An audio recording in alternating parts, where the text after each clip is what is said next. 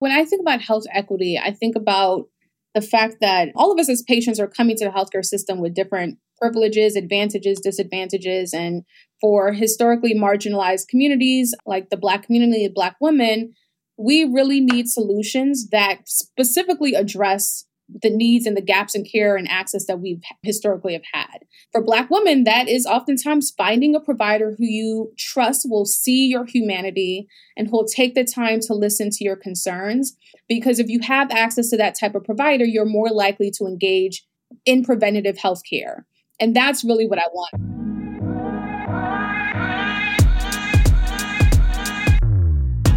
Welcome to the In On Health podcast. I'm your host, Kapama Yopala, and I go by KP. I'm the co-founder and CEO of In On Health. In today's episode, I speak with Ashley Wisdom. Ashley is a writer, healthcare professional, and challenger of the status quo. She is the co-founder and CEO of Health in Her Hue. Health in Her Hue is a digital platform that connects Black women and women of color to culturally sensitive healthcare providers, health content, and community. Ashley is a champion for health equity and is passionate about taking an equitable approach to healthcare innovation. Most recently, she worked for an advisory firm called Junto Health. At Junto Health, she was the program director for the Strategic Ventures Group, an exclusive consortium of nationally ranked health systems investing in health technology. Ashley received her bachelor's from Howard University. She then got a Master of Public Health with a focus on healthcare policy and management from New York University. In 2021, she was named the top 50 in digital health by Rock Health for her health equity advocacy. In today's conversation, we cover Ashley's personal journey growing up in the Bronx and what led her to start Health in Her Hue. We dive into her challenges and successes as an entrepreneur, and also her experience raising venture capital as a woman of color. I hope you enjoyed this conversation as much as I did. Well, Ashley, I'm so pleased to have you here today. For our listeners, I've got Ashley Wisdom, the co-founder and CEO of Health in Her Hue, with us for the In On Health podcast. Thanks for taking the time to join us today, Ashley. Of course. Thank you for having me, KP. I'm looking forward to our conversation. Yeah, you've been doing so much exciting work, and I love talking to other entrepreneurs in the space, and I think what you're working on is a particularly important problem, but I think your story is also very inspirational, and as a Black woman entrepreneur doing this, raising money and having impact in the community, I think there are a lot of our listeners that are going to take inspiration and different lessons from your journey. So I'm hoping we can dig into that today. Yeah, looking forward to it. Great. So I love to start just with background and context. So, you grew up, if I'm not mistaken, in the Bronx and have Jamaican and Bahamian roots. Can you talk a bit more about your heritage and about growing up and kind of some of the foundational experiences that have led you to be the entrepreneur you are today? Yeah, so I was actually born in the Bahamas. My mom moved to the United States and with me when I was 8 months old. So I grew up in New York, in the Bronx, is where I spent my formative years. But as an immigrant or first generation child, I've seen my family come to this country with nothing and built a life and now own homes and are, just, I don't even want to say living the American dream, but came here and were able to execute on the opportunities that they came to this country to execute on and to provide a better life and opportunities for me and my siblings and the second generation. But I've shared recently in a setting with investors that when my mom first came to this country, she was undocumented and was working as a nanny to affluent family members. And so I would oftentimes go with her to these homes and I would see this other world. And we would go on trips with some of these families. And I just was exposed to this other world that we did not live in on our day to day. And so I think from a very early age, that experience, also growing up in the Bronx, kind of showed me inequities and differences. And I've always kind of questioned that. Why is it that certain people are able to live a certain way and while others aren't? Growing up in the Bronx, I went to both a public school in the Bronx and a private school. And I remember thinking about reflecting on my experience at the private high school versus the public high school I went to for my freshman year, and how we were going through metal detectors. And it felt like I was going to a prison every day for school, and then comparing that to my all-girl Catholic high school experience. So those formative years, kind of just seeing differences in how people live, as well as growing up in the church and some of the sexism that I experienced there, has always kind of lit this fire under me to just speak up about things that didn't seem fair or just. Right. And that's fascinating. Thanks so much for sharing that. And I mean, that's deeply personal. And I think a lot of people who have immigrant heritage, including myself, I'm having parents who are both Ghanaian, but I was born here in the U.S. My dad came here for education in Wisconsin. He did a doctorate degree. So it was a little bit different, but my dad talks about he was a trained lawyer in Ghana. And then when he came to the U.S. to do his PhD, it was during a time of political unrest in Ghana. And that kind of made it not safe for him and, and family. And so, but he talks about like the first job he could get was working at a Campbell soup factory because no one would hire him, right? So he was on the line working on the Campbell soup factory while he's doing his PhD. And I think we all, you hear so many stories. This is like America, right? There's so many stories like this. And to your point, kind of processing, because the U.S. we have deep inequality. Of all countries in the world, we have some of the deepest inequalities, right? And it's fascinating you bring that up as something you were just observing and processing at a young age. Like before we pivot into like entrepreneurial things, like as a young person, how did that impact you psychologically? It sounds like you had a strong family, strong relationships with siblings, community. That always helps through adversity. But how is that impacting you in terms of your ability to navigate and how you felt in those moments? Yeah, it made me realize deeply that while I didn't come from wealth, there's a certain wealth that comes from having a solid and strong family and community. So definitely strong, close-knitted, extended family. Grew up in the church, which also was like a second family to me as well. And I saw that if other children who grew up in the neighborhood that I grew up in had some of those opportunities that I had, or had some of the community support that I had, that they could have had certain opportunities and experiences that I had. And so I say all that to say, like, I knew and had this like sharp awareness that I was not like this token. I wasn't super special. I just, other people could have had some of the opportunities that I've had if they had access to some of the resources and supports that I did. And so having that awareness just made me more empathetic and made me want to do work that called attention to these inequities. I'd also share that I remember one time, I'll never forget this moment. I think I went to Howard for undergrad. And when I first came back home from the Bronx and I was riding on the subway, I remember feeling like my education was going to start to distance me from my community. And I remember sitting there and just feeling that, like, this is the neighborhood that like raised me. Like, this is a train ride that I would take all the time. And I started to feel like different. And like people were starting to notice my difference, but it was just like 1 year in college. And I remember having that thought and then thinking again to myself that like, I can allow education to distance me from community, or I can stay rooted in community and allow my education to help me do work to build the community that I came from. And I'm glad that I leaned into that. Wow. Thank you so much for sharing that. That's really powerful. And I mean, I totally hear that. And I love how you spun that into, I can use my education, my influence to impact my community, as opposed to feeling like it was separating you and creating distance. And so that's really powerful, because I'm sure a lot of people experience this tension as they go on journeys like yours. Tell us a bit about your college experience and then grad school and what led you to found Health in Her Hue. Yeah, so I went to Howard University for undergrad. I was pre-med. Most of the women in my family are either, my mom is a nurse's assistant, some of my aunts are registered nurses. And so I was supposed to become the doctor, like take it to the next level. No pressure, right? No pressure at all. I was supposed to become Dr. Wisdom. But as I was pursuing this pre-med pathway in undergrad, I remember calling my mom one day and just being like, it's like, I'm only pursuing this because I want to give y'all this title, not because I really, really want to do this work.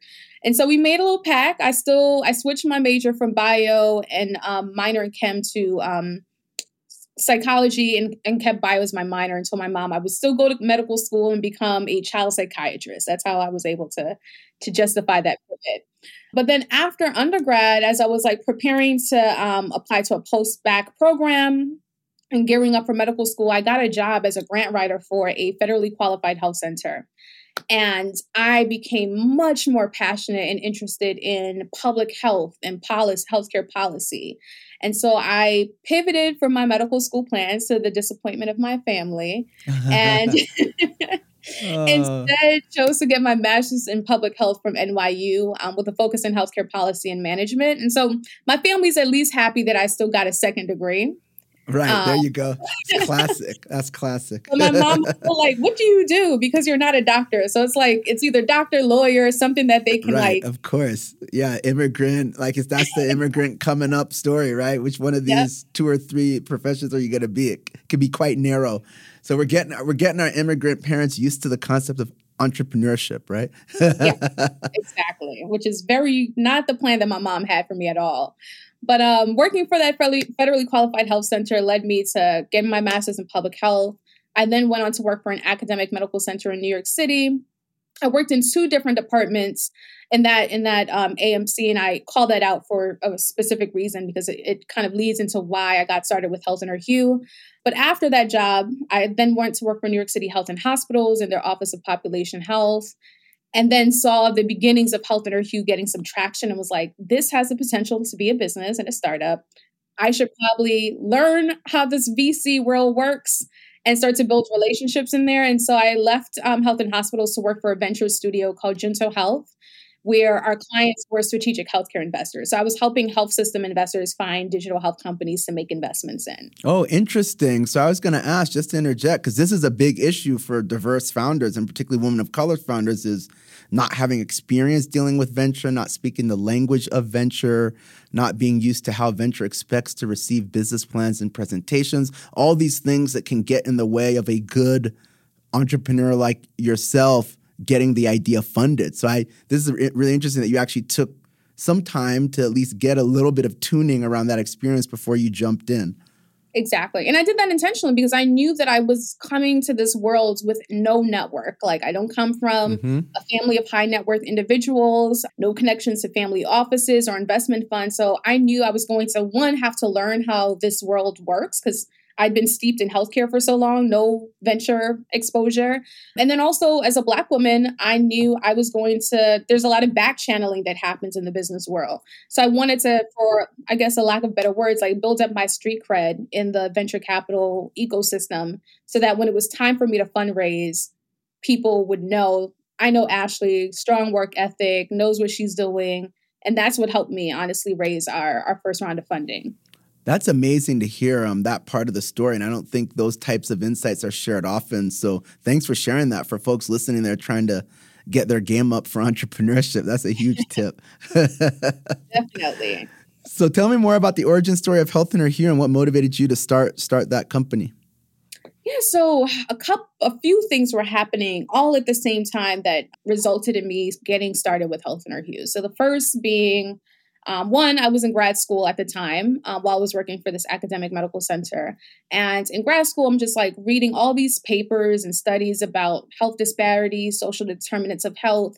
And I had this heightened awareness about how all these different social factors impact our health outcomes as people and that lead to these different disparate outcomes in healthcare. And I remember feeling really privileged to be at NYU with access to these academic journals and increasing my awareness as a woman of color on the different things that are impacting my health, and thought if I wasn't sitting in this classroom, I don't think I would be as aware about how intentional I need to be as I navigate the US healthcare system as a woman of color. Mm-hmm. So my first thought was like, how do I take this information out of the ivory tower and bring it to all women of color who need to be aware of this? And then also, I didn't want to just scare them with this information. I wanted to build something to support them and empower them now that they were more informed. So that was one thing that was happening. The second thing that was happening at the same time was while working in this particular department at this AMC, I worked in 2. Can you explain what an AMC is? Yes, an academic medical center. Okay, good. For our listeners, yeah, good. Yes, we use all this jargon. We use these acronyms, right. So yes, an academic medical center. The first department I worked in there had a great boss, great working experience. The second department, I was warned that it was a revolving door for Black faculty members, especially Black women faculty members and staff. But as I mentioned, I was in grad school at the time and so was holding down this full-time job, and I had an internship requirement for grad school. There was no way I was going to be able to fit an internship in addition to full-time grad school and a full-time job. So I needed to work in this particular department to allow my job to be basically my internship.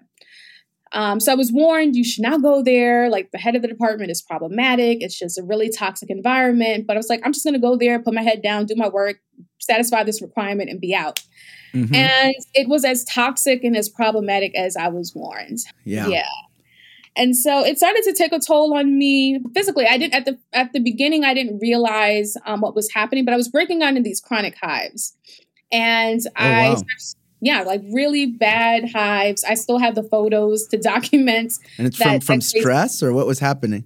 So I didn't connect it to stress initially, but that's ultimately what it was. So I went to see this allergist, and she ran all these tests on me and was like, you're not severely allergic to anything. But it never dawned on me to share with her like what was going on at work. And so all she told me to do was like take 2 Allegras every day to kind of keep the hives contained. And I remember thinking, this is not helping me get to the root of what's causing these hives. You just told me to take this over-the-counter medication. So I remember reflecting on that experience with this doctor, this white allergist. She was kind. She was not mean, but it never dawned on me to share with her that I was dealing with racism at work. And it never dawned on her to ask you the question, right? Exactly. This is the issue. Like, even talking to you now, it's like, wait, stress? Because we know. Exactly. For me, I didn't need to be a clinician to go that direction pretty quickly because of the shared experience, right? Like, I'm not a Black woman, but as a Black man, like, we hear these stories in our community, right? Exactly. And so I remember comparing my interactions with her with my interactions with my Black gynecologist, who I share so much more with, like, talk to her about what's going on in my life, brunch, like my social life. And so I remember thinking if I had shared with this white allergist that I was working in this really toxic environment, that she would have deduced that the highs were being triggered by stress. But I never felt comfortable bringing that up to her because I didn't think she would understand that as a white woman. And she never asked me. So all of those 3 different experiences, the grad school, the dealing with this racism in an academic medical center and seeing how institutional racism operates and how people are protected in these institutions if they bring in lots of funding. I was so angry. And just like honest, quite frankly, just filled with rage. And I remember thinking to myself, this is not healthy. I need to get this and channel this anger and this frustration into something constructive. And it birthed Health in Her Hue. Right. And I just want to acknowledge first, thank you so much for being open and honest and authentic about that and sharing it publicly, because I think it's so important for other people to hear, because others are having these experiences too, and they don't know that people such as yourselves that are navigating this and gaining some success have come through it. So I'm so pleased you shared. And also, like, I just want to connect the thread because this rage started at an early age. And I think I don't want people to lose track of that. You talked earlier about your experiences as a young person, kind of seeing inequality in different contexts as a young person, and that not sitting well, right? And that issue as a young person of you kind of having those observations and it not sitting well and experiencing racism and sexism as a woman, that's like an arc of a life experience, right? Then it's then coming to head in these 3 anecdotes you just shared. But these 3 anecdotes didn't just come out of nowhere. We're talking about a lifetime experiences that then led to that rage, right? Yep. And then you thinking about how to channel it. And I just want to acknowledge that too, because I think oftentimes it can get lost, that connection, that this is like a life experience you're talking about. And I can share for me, like, I feel that, right, about inequality. That's why I do what I do, that underlying rage about the inequality and in some cases the unwillingness of the system to do something. Then you're like, we might as well just do it ourselves. Yep. Right? And you're like, look, if no one's going to do it, so then we just become entrepreneurs because we're like, no one else is here fixing this thing. And so I just want to make sure that people connect that, and because it's really generous of you to share those earlier stories too in your youth. Thank you for that. But yeah, it's this has been, like you said, life's experiences throughout my entire journey that led to this head moment where I was just like, enough is enough. I've got to do something about this problem. Great. So now let's move to action. So tell me about how you started thinking about tackling this problem through Health in Her Hue. So what does the model look like, and kind of maybe how did you start and where are you today? Yeah, so how we started, I had this big vision for Health in Her Hue to kind of be this safe digital space for women of color as it related to just finding healthcare providers, finding information to help them manage their health. And then the community support piece actually came towards the end, and I'll share a bit more. So when I first got started, I had this big idea, saw the Health in Her Hue, being a, I guess, crazy entrepreneur. You got to see the thing before you even start to build it. Exactly. I was just like, I know this thing is going to be big, even though I haven't built it yet. And I started doing what I could do, which was I did a really great job at building a community around content for another platform before. So I took the same approach and applied it to Health in Her Hue. I'm a writer, so the first thing I went to was content. So I leveraged my network of Black public health professionals. I was a part of this Facebook called Black Ladies in Public Health. At that time, I'd already created the mission statement for Health in Her Hue. And I was like, I'm going to anchor myself in a mission statement before I build any product. And so I shared the mission statement in this Facebook group and said, hey, I want to build content for Black women, like health content for Black women. I want us to strip away the academic jargon and just make it plain as day, make it relevant, and connect the dots between how our lived experiences impact our health and health outcomes. And I got an overwhelming response from really prominent professional folks. And I was like, oh, crap, I'm really onto something. Yeah, okay, you're onto something. Click. Yeah. And so seeing how much it resonated with the women in this group who are all public health, healthcare professionals, I was like, all right, let's keep doing this. So I had these women writing content for the platform, really making it engaging, connecting the content to cultural and pop references so that it'll make the health content more culturally relevant to women of color, and built a strong social media following and community through our content. So that was step one. Okay, let me stop there just to clarify a few things. So you were creating this content, but the means of dissemination, was it a website at the time, or are you saying you just had a social media handle and you were pushing content out that way publicly, or what were the mechanisms? It was both. So I'm glad you asked that clarifying question. So we had a Squarespace website where our content lived, but then I was leveraging social media because I'm like, this is where women are going and they're scrolling for content.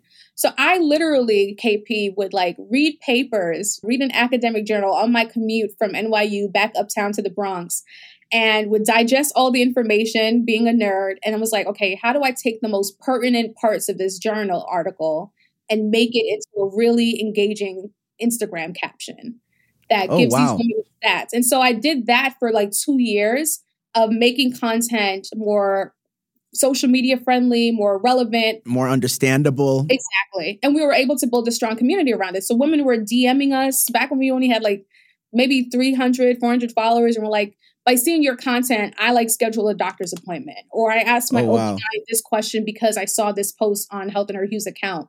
And that's when I realized the power of what Health in Her Hue had to, could potentially become.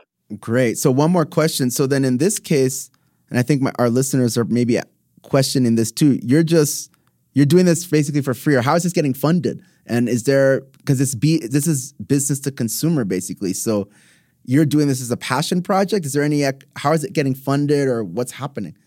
At the time, it was straight up a passion project. I was like, I'm going to create this content because it's needed, but always knew that I wanted it to evolve into a business. And I was like, I'll figure out the business model at some point. But you're getting the momentum. Right. So I learned from the community so much. And one of the things that kept coming up was, I want to find a Black doctor because I've either had a negative experience with a provider, or I'm seeing all these headlines about Black women not being believed. And so I really want to find a Black doctor. And hearing that feedback from our early community members from the onset was that to me was the impetus for us building out this provider directory to make it more easy for Black patients to find Black physicians or physicians of color. Mm-hmm.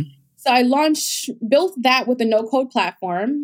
Spoke on a panel, was able to connect with this young software engineer. I was like, look, here's the vision. I don't have money to pay you. So let's leverage this no-code platform that I found and let's build this provider directory. I had 6 doctors that I had a really strong relationship with and was like, can you be the first 6 doctors on this MVP of this directory? Right. MVP. Minimal viable product. Yes, Thank there we you. go. All right. So it's a very, very early version of your product that's not sexy, that's not glamorous, but is basically a proof of concept for what you're ultimately trying to build. Great. So I launched that like on a whim. I kind of went rogue one night. It was like, I'm just going to put it out there. They say if you're not embarrassed by your first product, you're probably waiting too long to put it out into the market. So True. It was a very unfinished product. We leveraged Glide for the directory. We're using Mighty Networks for the community and using Squarespace for the website. So as you can imagine, some people were going to Glide to find the doctors. Some people were going to the site for the content. And then women were going to Mighty Networks for the community. And I assume you're using social media to help direct people because you have your followers there to direct them to these different tools. Exactly. But as you can imagine, that's a very disjointed experience, but it went viral. So we had 34,000 people log into the MVP of the directory within the first 2 weeks of launching it. Oh, wow. Wow. Yep. And so we were able to capture those email addresses. In total, we had 55,000 people log into that early product with their emails. And that was the traction that we used to raise our first round of funding, the $1.2 million that we closed last July. That's amazing. So then tell me about the model now as it's evolved. So on the one hand, with business to consumer models, often the question is about the economic model behind that. Right. And oftentimes it's about users and engagement and then maybe finding an exit. Or, so that's one approach. Or, a more business to business model might be bringing this to different enterprises, but that doesn't seem maybe where this would go. Or I don't know, are you somewhere in between? Like, how is this model evolving now? Because it's amazing and its impact can be massive, right? As it grows and exponentiates. So we are actually leaning into the enterprise B2B2C go-to-market strategy.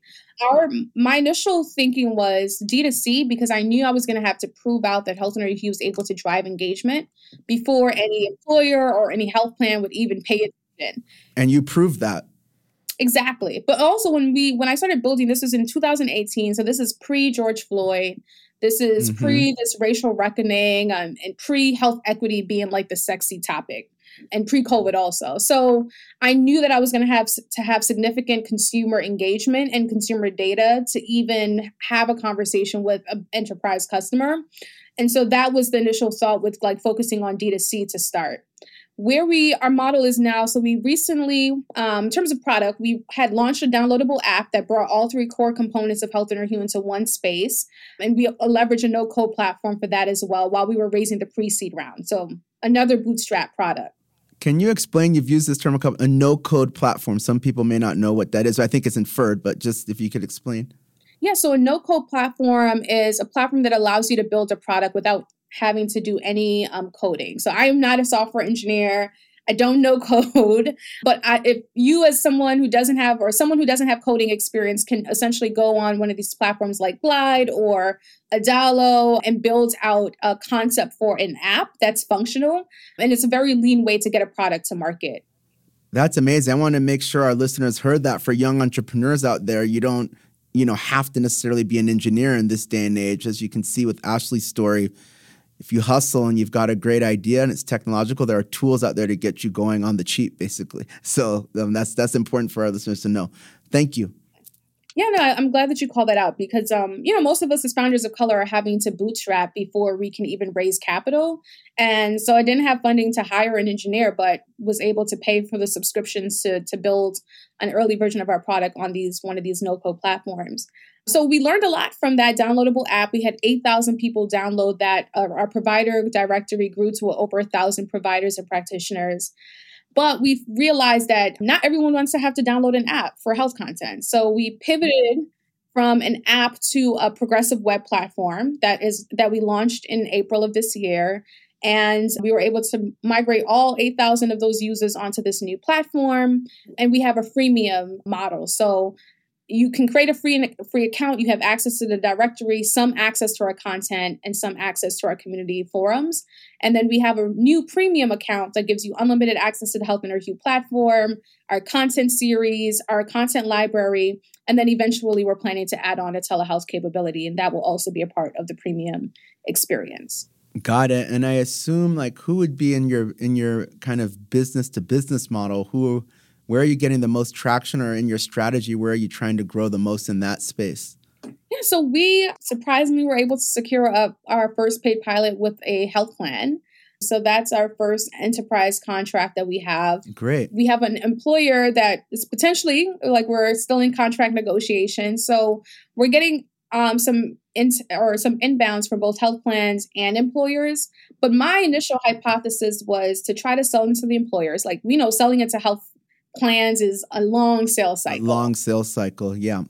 And selling into employers is not an easy feat either, but I think you can get to a decision faster with an employer. So our thinking was sell into employers, show that we're able to drive engagement, that women are having great experiences with Health Interview, and then those employers would advocate to the health plans that they are paying for to fold Health Interview into their benefit offering. So that's our hypothesis and our initial thinking on our enterprise strategy, but we're just still kind of in the early days of mapping. Great. And I assume you're still getting growth in your direct to consumer strategy as well. So you still have that lever, exactly, from what I can hear. Okay. So tell me, what's your grand vision? I mean, you've had exponential growth. You've had kind of the pop that every entrepreneur looks for with an idea like this early on. So what's your grand vision of how you want to reach women of color and the scale and scope of it?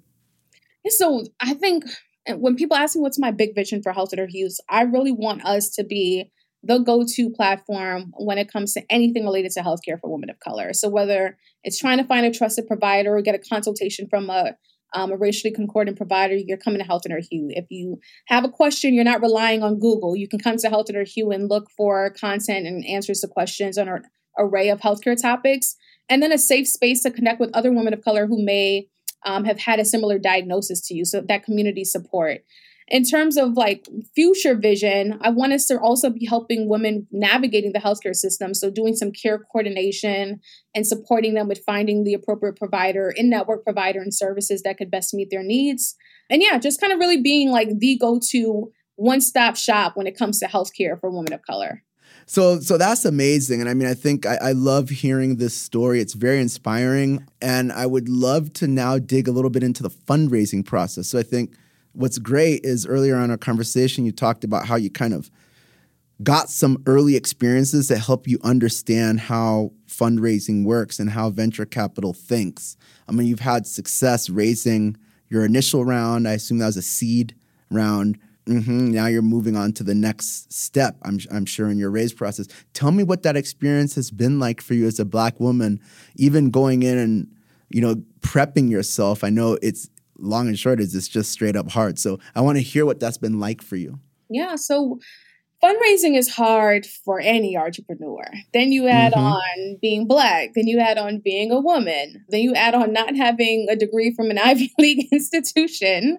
It gets harder because people are looking for that pattern recognition. And if they haven't invested in someone who looks like you or who's building a company that looks like yours, that may be different, it's hard to prove that you are worth getting an investment in. And I try to be constructive with how I talk about fundraising as a Black woman, because oftentimes, people ask this question, they want to hear, woe is me, racism, and it's hard. And all of those things are very, very true and real. But my co-founder and I have been really intentional about not letting that laden our focus on this company needs to exist. And we've chosen to go this venture capital route. So we're going to make it happen. We're going to make it work come hell or high water.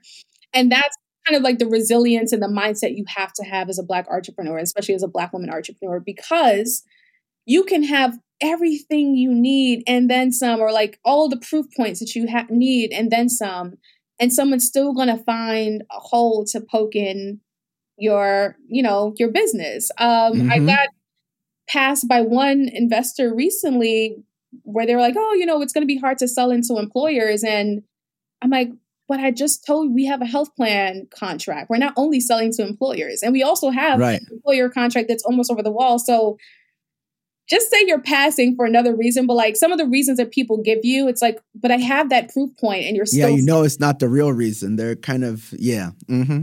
So there's some kind of doubt. And the other thing is like, I try not to take things personally, but what I've been doing lately is when I get some of the, for lack of a better word, BS no, or reasons for saying no, I defend my company, and not in an overly aggressive way where I'm not receptive to feedback, because investors don't like that either. But to show, I know you're saying no and you're saying this is why you're saying no, but that's not a valid reason. Yeah. But I mean, I think you're putting your finger on the issue. I love how you frame this, because I think as an underrepresented founder, woman of color, person of color, LGBTQ, whatever it may be, that I think I love you use the term pattern recognition as a starting point, right? So there's a range. We can talk about pattern recognition. We can talk about systemic racism. There's a range of dynamics going on. But I think the extra burden that we have as founders of color and diverse founders is that we have to sift through the feedback and figure out what is real and what isn't, right? Because of course, everyone says it's hard to be an entrepreneur and raise money for every entrepreneur, no matter who you are.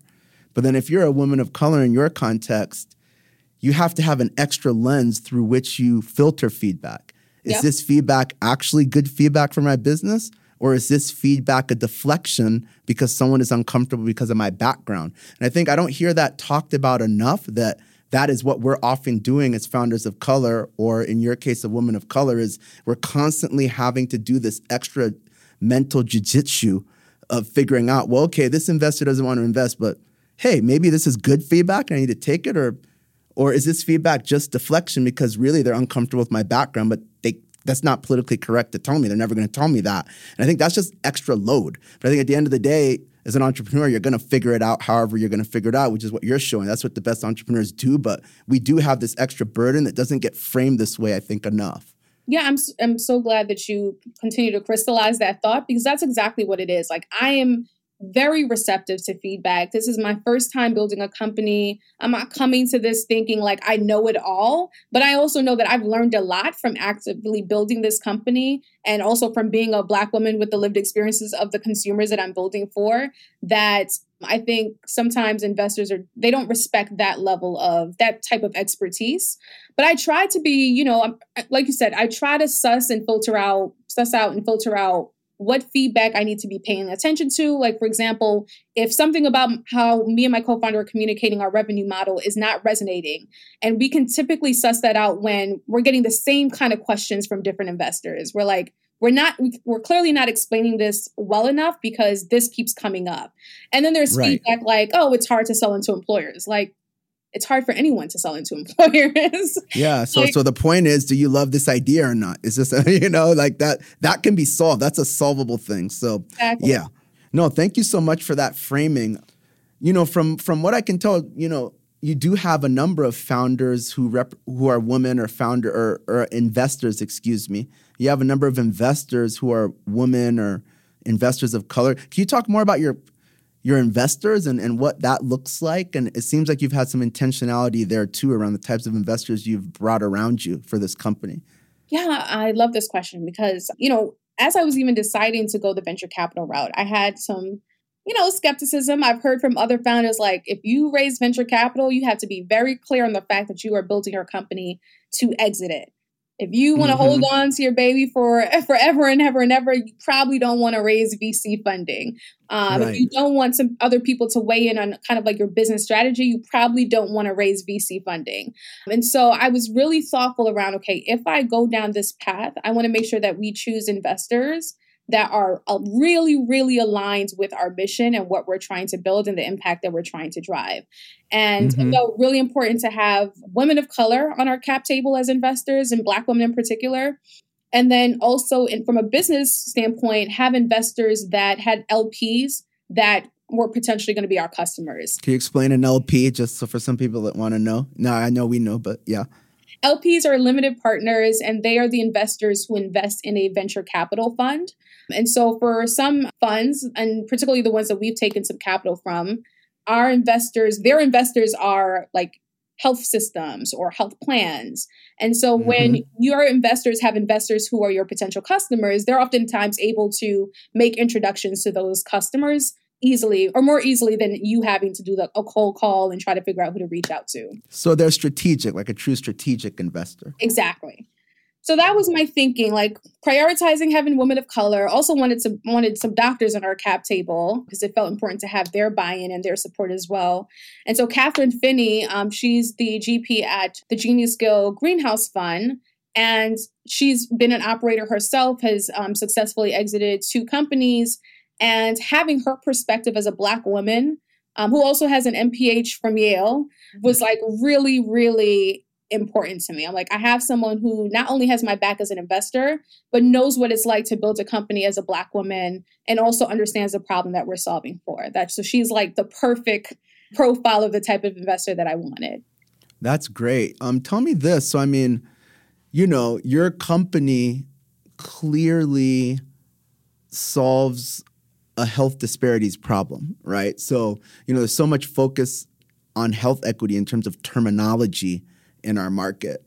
And this is the first time we're really even using that term in this conversation. I'm bringing it up because, what you've really done well is frame like, this is a straight up market problem. I have lived experience. We proved it was a market problem by bootstrapping and putting something out in the market that grew exponentially. But at the heart of it, you're solving a problem associated with health disparities for Black women that underneath it is linked to not just poor health, but women unnecessarily dying, Black women specifically. So I see this also squarely inside of that health equity space, like the work you're doing. Tell me how you see that and what's been going on in the last couple years through the pandemic and how your company fits inside of that narrative that people are building.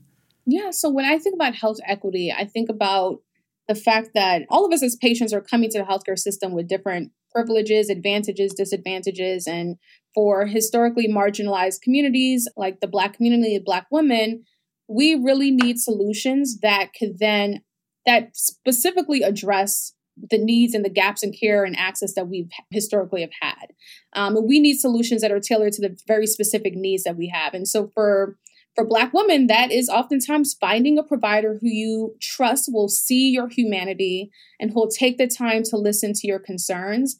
Because if you have access to that type of provider, you're more likely to engage in preventative health care. And that's really what I want. I don't want Black women avoiding seeking care when they need it because they're afraid of encountering a doctor who's going to be biased or straight up racist to them.